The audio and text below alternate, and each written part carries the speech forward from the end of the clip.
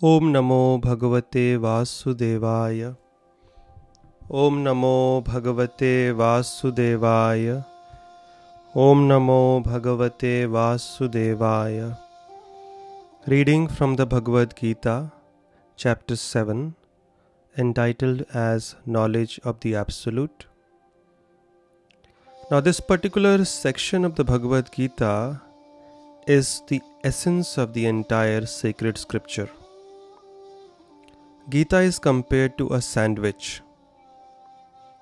Now, what is the most important part in a sandwich? The middle portion. It is the middle portion that gives sandwich that value, that name. We never say bread sandwich, we say cheese sandwich, vegetable sandwich, like that. So the essence is most important. Similarly, Gita has 18 chapters. The two layers, the first 6 chapters and the last 6 chapters, they are like those two bread pieces. But in the middle 6 chapters are what the Gita is all about. They give true meaning to the essential message of the Gita. The first 6 chapters are entirely dedicated to Karma Yoga. The last 6 chapters, Jnana Yoga. But the middle 6 chapters, they specifically and exclusively focus on the most important science, that is the Bhakti Yoga, which is most intimately related to us, the souls. It deals directly with the soul. Although the first 6 chapters are sometimes put into one section as Karma Yoga, but not all the 6 chapters are talking about Karma Yoga. Very few verses Krishna has explained Dhyana Yoga, Bhakti Yoga, Karma Yoga or Karma Kand. And in the last 6 chapters also, he has spoken a little bit about Jnana. But most of those chapters also are ending with emphasis on Bhakti Yoga. And specifically, chapters 7 through 12 are entirely exclusively devoted to Bhakti Yoga. This is where Krishna brings out his heart. So this is the essence, and we must listen to these chapters very carefully and try to internalize and apply in our life to get the real rewards. Now, starting with text number 1, 2, 3 of this chapter, what are these verses talking about? Modern thinkers often have a notion of proving everything empirically, experimentally, and rejecting anything which cannot be directly perceived by our senses. While this may seem a logical, objective and rational approach, it does have its inherent limitations. Why? Because we have imperfect senses. Then how do you understand things those beyond your immediate perception? There could be things beyond what we can perceive also. Why should we think that we are the center of the universe, and how do you prove them? For example, if we wanted to find out what is BBC showing us tonight, the most obvious approach would be to consult a TV guide, and then you could subsequently verify by actually watching the programs. In other words, we can't depend on our sensory experience to provide all the answers. Accepting a higher reality from a proper authority, accepting a superior guidance, always opens up new opportunities to experience the truth directly. Now imagine if everything could be verified by our own perception. Why should we send our children to schools and colleges? Why should we have educational institutions? That means learning involves hearing from a superior authority. So Krishna begins this chapter by stressing the absolute necessity of hearing from spiritual sources, from the bona fide teachers, to understand universal realities. And this is known as the descending path of knowledge. That means we hear from superiors on this path, and that's how we gain knowledge. So let's start with the recitation of the verses. Text 1. Krishna continues with the same theme because he ends the 6th chapter, the last verse, talking about who he thinks is the greatest yogi, somebody who engages in his devotional service, thinks of him within. He is the greatest yogi according to him. And he continues with that theme, with that theme in this chapter and the remaining 5 chapters as well, till chapter number 12. Shri Bhagavan Uvacha, text 1. Maya sakta manah partha yogam yunjan madashrayah asamshayam samagram mam yatha gyasyasi tachshunu. The Supreme Personality of Godhead said, "Now hear, O son of Pritha, how by practicing yoga in full consciousness of me, with mind attached to me, you can know me in full, free from doubt." The last verse of the 6th chapter, Krishna says, Yoginam api sarvesham madgatenantaratmana shraddhavan bhajate umam samay yuktatamo mata. One who worships me, remembers me, serves me with shraddha, with faith.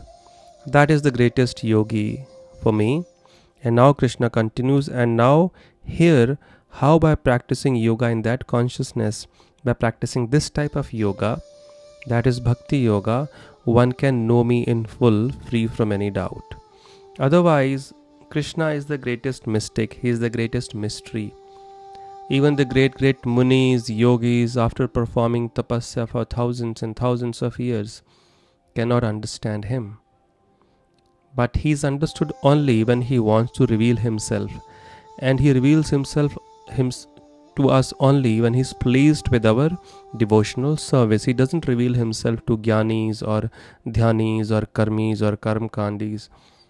He only reveals himself to his bhaktas, devotees.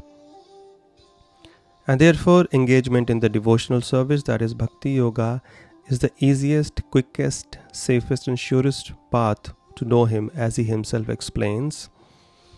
And Krishna now is going to explain the supreme knowledge about himself. As I said, we can only know him and the mystery behind this creation of his only when he reveals it. It's a revelation, and he's going to give us that revelation. He says, Jnanam teham savijnanam idam vakshyami asheshatah yaj gyatva neha bhuyo anyaj gyatavyam avashishyate. I shall now declare unto you in full this knowledge, both phenomenal and numinous. This being known, nothing further shall remain for you to know. Now, he's saying that whatever he's going to speak in this particular section, this is the ultimate and absolute knowledge. Once you know this, you don't need to look for anything else. You would know everything. And this is a very, very special type of knowledge which is not received, which is not gotten by anybody utilizing his material senses. This chapter is known as the knowledge of the absolute. Absolute refers to God. And such kind of knowledge cannot be perceived with material senses. One of the names of God or Krishna is Adhokshaja, Adha Akshaja, somebody who is beyond the material senses. So somebody who is beyond the material senses, how can he be understood by the method of experimentation which involves our senses? So only when he reveals himself. Just like if you want to know about my favorite food, my favorite color, my favorite place to visit, you can go on guessing, you can judge based on how I look, what I speak. But ultimately the most perfect source of knowledge is when I speak about myself, my likes and dislikes, and whatever I have made, I have created. The Creator knows about his creation more than anything else, more than anybody else. And now Krishna is going to reveal the truth about himself, because unless he reveals, nobody can know him. He says, very important verse of the Gita, text 3 of chapter number 7, Manushyanam sahasreshu kaschid yatati siddhaye yatatam api siddhanam kaschin ma vetti tattvataha. So if you find it is very difficult to understand God, or some people who think that they can understand God and that's why they have the arrogance to find faults with his actions, to judge him based on what he has done, then for such people this verse is very important. Krishna says, out of many thousands among men, one may endeavor for perfection, and of those who have achieved perfection, hardly one knows me in truth. That's how rare it is to understand God. So we should never ever judge God's activities because we cannot understand with our limited sense perception, our limited intelligence. So when you hear about a particular pastime, Leela of the Lord, particular activity performed by the Lord, and if you find it very, very weird, strange, so instead of becoming arrogant, oh, he did this, he did that, we should become humble, thinking that, oh, I am so fallen, I am so less intelligent that I cannot understand what the Lord has done and why he has done it. So instead of becoming arrogant, we become humble, knowing that we can't understand him, we don't know him fully. And then second step is we go to somebody who can reveal the truth to us. So Krishna only reveals the truth about himself and his activities to his devotees. So we should approach a bona fide devotee of the Lord who can explain things, who can explain the tattva, the truth behind his appearance and activities, which he has already mentioned in chapter number 4, are divine, not mundane. So we should not try to impose our mundane consciousness on God's activities. So only a very, very real soul can understand him. So it's very, very special. So we cannot judge living on a surface. We have to go deep. Now Krishna is going to explain further knowledge about himself. That is the absolute. Bhumirapo analo vayuhu kham mano buddhire vacha ahankara iti yamme bhinna prakritir ashtada. Earth, water, fire, air, ether, mind, intelligence and false ego, all together these 8 constitute my separated material energies. Now if somebody has a question, who has made this world? Or some people think this has come into this world has come into being by chance. To them this is the answer. Earth, water, fire, air, ether, mind, intelligence and false ego. Everything present within the creation is made up of only these 8 elements. Earth, water, fire, air, ether, mind, intelligence and false ego. The first 5 are the gross elements, and the intelligence and false ego and mind, they are the subtle elements. So, and then these are material elements. In the next verse Krishna says, apariyam itastvanyam prakritim vidhi me param jiva bhuta mahabaho yayedam dharyate jagat. Besides these, O mighty armed Arjuna, there is another superior energy of mine which comprises the living entities who are exploiting the resources of this material inferior nature. He is referring to the souls, that means us. So, the creation is made up of only these elements, either earth, water, fire, intelligence, mind, ego, false ego, water, ether, 5 gross elements, and then, but these are matter, these are elements, they have no power of their own. So to move them, to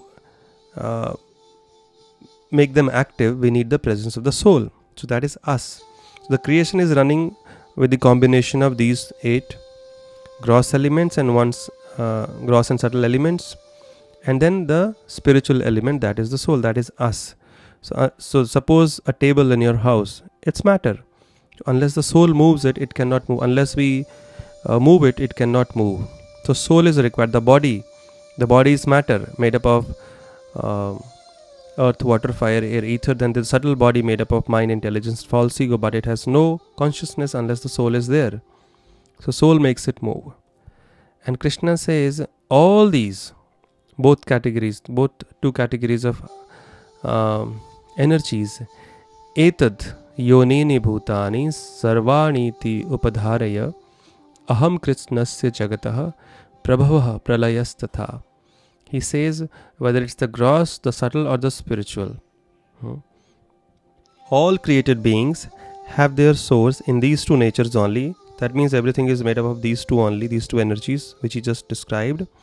And then now he gives his verdict.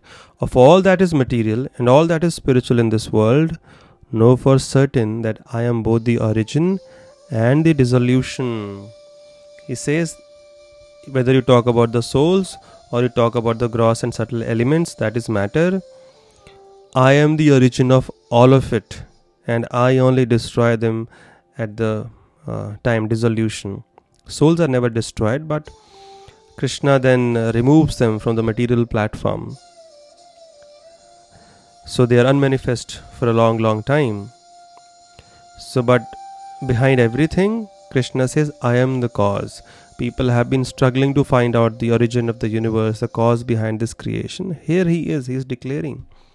And if somebody has any doubts, then please go through all the scriptures of the world and come up with any one personality who has made this claim, the divine personality, that he is the origin of the universe. Only Krishna has, and he's been accepted as such by the great powerful saints of the past, Ramanujacharya, Madhvacharya, Sri Vallabhacharya, Vishnu Swami, like that, Yamunacharya. So they are the authorities, and here Krishna himself is declaring that he is the origin and dissolution of everything. Lord Brahma has explained, Ishvaraha Paramaha Krishnaha Satchidananda Vigraha Anadiradir Govindaha Sarva Karana Karanam.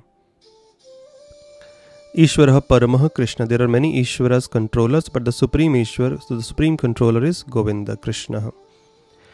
Satchidananda Vigraha. He has an eternal body, blissful, full of knowledge.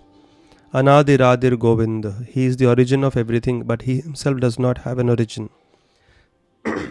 Some people ask a weird question. If God made everything, who made God? That's a weird question. By definition, God means the creator of everything. So the creator of everything cannot have a creator. If he has a creator, then the creator should be addressed as God. So God by definition means he was there when nothing else was existing. He is the origin of everything and everyone that exists in this world. So this question is wrong. He is the origin and the dissolution of everything. And then Brahma says, Sarva Karana Karanam. He is the cause of all causes. Without his sanction, we can't fulfill our desires. We may desire, but we have no ability to fulfill those desires unless he sanctions. So he is the ultimate doer.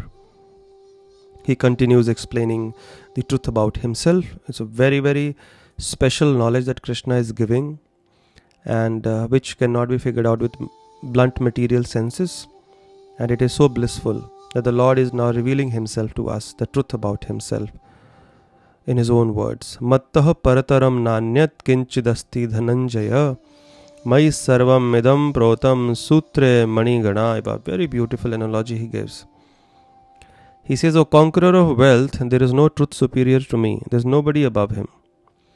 And everything in this creation rests upon me as pearls are strung on a thread. Beautiful.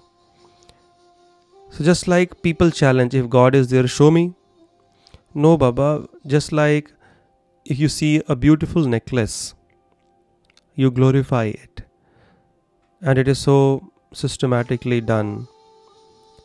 But what is holding those pearls together? What is making this pearl beautiful? It's the thread.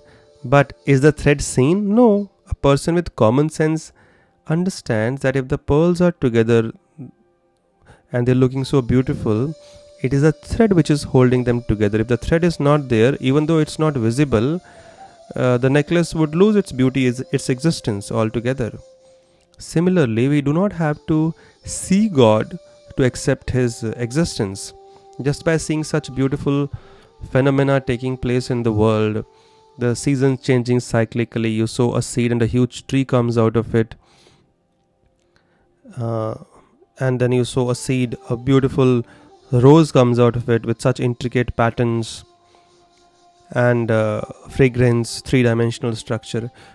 If somebody makes a painting of a rose, we cannot believe that it has come by chance. If somebody makes a rose out of ragazine, nobody says that it has come by chance. But the real rose, people think has come by chance. There's no God behind it. There's no creator. There's no brain behind it. How is that possible? To make a painting of a rose which has very little features, to make a rose of paper or ragazine needs a person, a brain behind it. So why shouldn't there be a supreme brain behind somebody who makes a real rose? It's with so many features. And you see so much beauty within the creation. To make even the smallest pinhead, we need a brain behind it, a person behind it.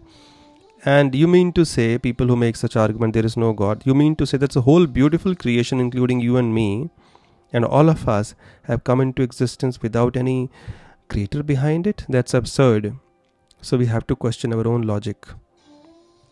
So if everything is happening so systematically within the creation, seasons changing cyclically, there are so many laws of gravity, laws of reflection, and you see the sun rising and sun setting every day. So there is so much system present, all the planets moving in their orbits, they are not changing their orbits, there's no collision. To put one satellite in space, we need so many brains working behind it for many years, spending billions of dollars. And you mean to say that to put the planets in space, which are much, much heavier than any satellite, there's no brain behind it? No, there is a supreme brain behind it. So just by seeing the beautiful creation, we can understand there must be a wonderful creator behind it. And who is that? Krishna is saying he is that personality, whether we believe it or not. Nobody else has made this claim. Krishna is making, Brahma is making. And then so many saints in the past have claimed this, how Krishna is that supreme Lord. And here he is himself revealing. Everything is resting upon him, just like pearls are strung on a thread. So like that, Krishna is going to continue explaining the truth about himself, and which is so blissful to know. And out of gratitude, we thank him for revealing himself, because if he doesn't, nobody would know him. And if nobody knows him, our good fortune will not be created. When he comes into our life, he brings all types of auspiciousness, and he steals away all types of inauspiciousness. So this is one of the ways to bring him into our life. And this is how we can remember the Lord, that even though with these eyes we cannot see him physically, but now by hearing the knowledge which is explained by him in this chapter, when we look around, when we see this beautiful creation, when we see the sun, we see beauty, we see the planets, we can immediately remember, oh, Krishna. So we can use this as an impetus to remember Krishna while we are busy working in this world. And the more we remember him, the more our hearts get purified. The more our hearts get purified, the more we know him. And the more we know him, the more we become purified. The more our love for him develops. And the more then we develop the eyes, the real eyes, to see him and perceive these truths in reality, which cannot be perceived at this moment with these eyes or these senses. Thank you very much. Hare Krishna.